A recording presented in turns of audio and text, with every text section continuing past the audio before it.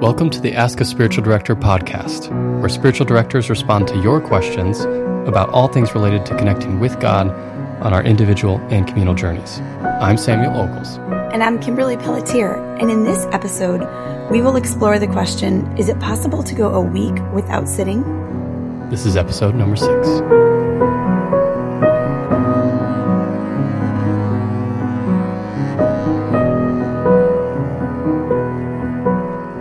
All right, so is it possible to go a week without sinning? It's such an interesting question. So probably the first thing I would say is, obviously as spiritual directors, we don't put ourselves forward as having all the answers. Maybe and it would be, you don't. Yes, not at all. And so when someone asks something like this in spiritual direction, probably the first tack we would take is, or I would take, would be to try to pick up on nonverbal cues. Mm-hmm. What's their body language saying? What's the tone? Yeah.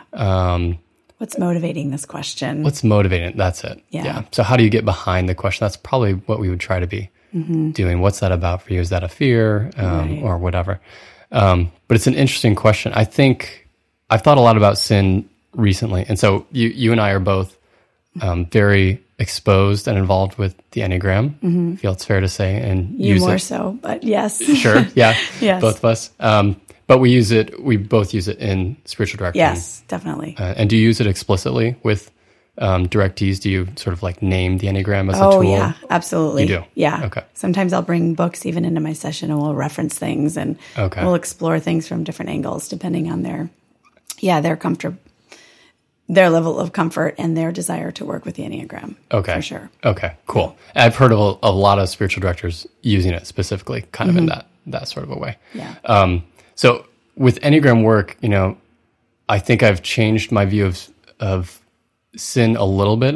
When I grew up, probably like a lot of people, grew up in a very conservative Christian context, and sin was just such a guilt trip for me. I felt it especially heavily, and probably you too. But as a person dominant in type 1 on the Enneagram, I just felt guilty for every little thing. And so sin became, not that it wasn't true, but there was an unhealthy aspect of it for me, kind of a weightiness that I think was more than was really healthy. I heard someone say once, there's a difference between being unworthy before God and being worthless. And I think the way that we've talked about sin has often shifted, at least for me, into the worthless. Totally. Camp. Yeah. But so this person's question, without knowing more than kind of what they submitted about the context and where it's coming from, what I think of is sin in the context of how do you get trapped? How do you get trapped in your personality? How do you get trapped by your subconscious? How do you get trapped by the things your mechanisms for trying to find happiness that ultimately are empty and worthless and not of God?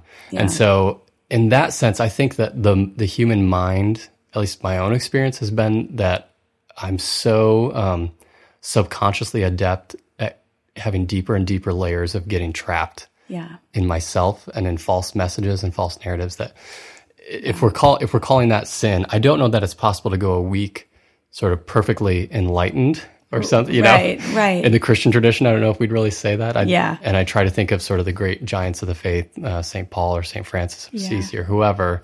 And it's hard for me to imagine that they just walked around like doing everything perfectly. Totally unaffected on an interior place, right? By any desire or motivation or anything that was so pure, right? Yes. It's hard to imagine. I mean, they were humans. Right. Almost like they have some sort of armored, untouchable exterior. Right. Mm-hmm. Yeah. So in thinking about that, I have a hard time thinking it's possible to go, any length of time without sinning. And I think, again, the Christian tradition has spoken to the fact that we have fallen natures and that sin is sort of with us constantly. I think that's often been used more in that guilt sense that I talked about. But I think with this reframing of traps and false narratives that we believe, lies that we believe about ourselves and about God and our relationship with others, I think that that's pretty constant. It's just more and more subtle. And I think you'd have moments of accessing that, even seasons of accessing that more, but I don't know that you can like go a day without being free of the human condition. Right. That's what I don't know. That was kind of what came to me. Yeah, that's really well said. Yeah. I mean, being free of that. Yeah.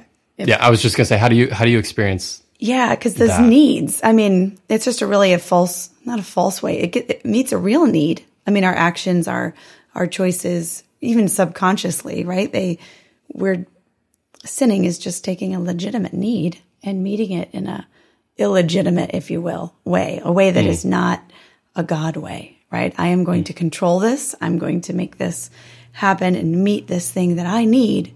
And it doesn't live in, as like Richard Rohr or somebody, talks about like the Paschal mystery. He talks about this a lot, right? It was where we let go of the way I think this need needs to be met.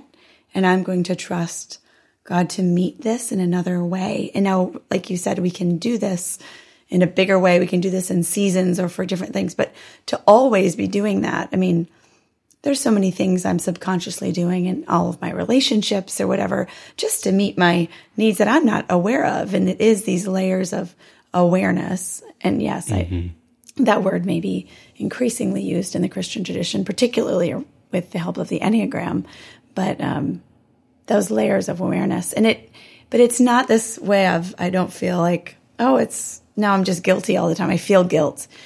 Yes, it's inextricable from the human condition.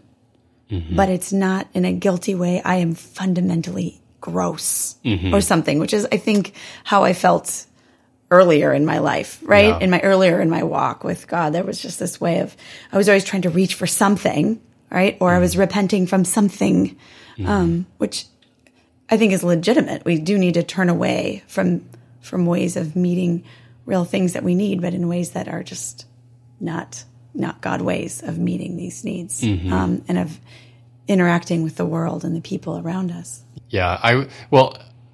Another thing I thought of is sort of the difference between someone who, in my own tradition, there have been people who do self-flagellation. Oh, right.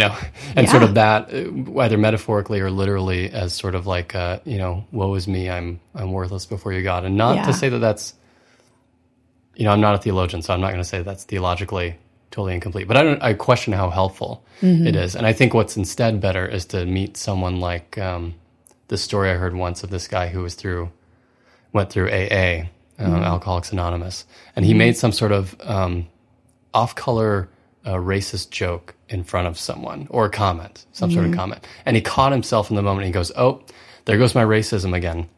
Wow. And sort of left it, but kind of what you were saying, an awareness. There's an example of awareness in that, of open-handedness and kind of repenting, of kind of going, just an acknowledgement of, okay, that's within me. Right. And I don't like that, but I'm also not going to let that define me. Right. I think one of my teachers, James Finley, says, the worst thing about sin is that people think they are what's wrong with them. Yes. I think that's sort of that's the really sad thing about it, is you get so caught up in that instead of, like you said, having an awareness and being able to let go in some way. And that my deepest identity is that I'm loved. Like, that's the truest thing about me. Like this man who, I love that story. Oh, there goes my racism again. Yeah. Wow. That is, I mean, socially, interpersonally, that is such an awareness to bring right to that moment. But the way that there's just no ego in that, but there's such deep awareness of the fact that, wow, I can just run amok. But that it doesn't define me. That's not my identity.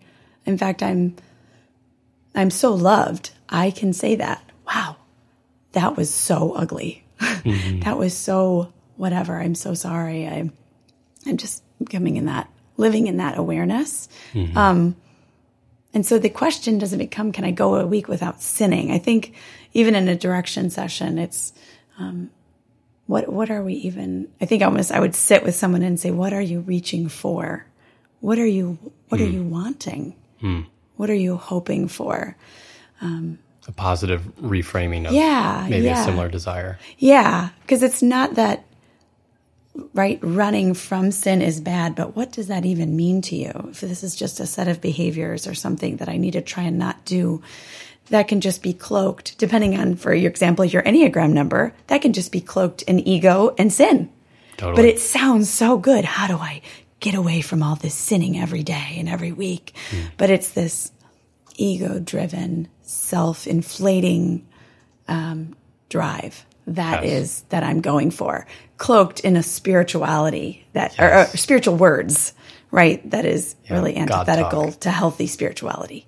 Yes. Yeah. And we don't have to go very far to look for abuses of people who thought that they were perfectly pure and that gave them the right to somehow act harshly in other ways. Yeah. Yeah. Which is, I think, what gets us into those situations when we see these large figures, right? Fall, as we call them, right? Yeah. Because there's this way in which it's just this certain kind of behavior or this certain kind of thing, rather this inner disposition where ego is not my reigning reality. The spirit is my reigning reality. And I'm always moving toward that. Very imperfectly, like wildly imperfectly. But that is my focus. Totally. Yeah. And when I spot, to go back to your point, when I spot ego at work or my sin patterns or traps or an unwelcome thought or whatever, I just let it go. I just go, oh, there goes that again. There goes ego. There goes sin. There goes traps. Yep. There I am. Whatever. There I am. There I am. And kind of reframing it. Here I am. Yep. God before you. Yeah. It's a great question. Yeah, it is. It's an important one. And there's a lot of depth and beauty, which might be strange to say. I didn't think I'd say that at the end of exploring this question, but there's a lot of beauty in it. Yeah. I think. Yeah. Maybe if there's anything in this conversation that's a spiritual director perspective, I think it's that we get to see the beauty amidst stories where other people can't necessarily see it. Yeah, this has been a great question, and I think there are so many more angles that we could take at this question of sin and sinning and sinlessness and living by the Spirit. And if any of you listeners have more questions, please click on the link in the show notes and submit your question, or you can always respond to anything that we say here in our email at askaspiritualdirector@gmail.com, and that email address will also be in the show notes. We'd love to hear from you. Ask a Spiritual Director is a new podcast. If you're enjoying the episodes, we would really love your support. Head on over to iTunes and give us a 5-star rating, or you can subscribe and we will notify you every time we post a new episode.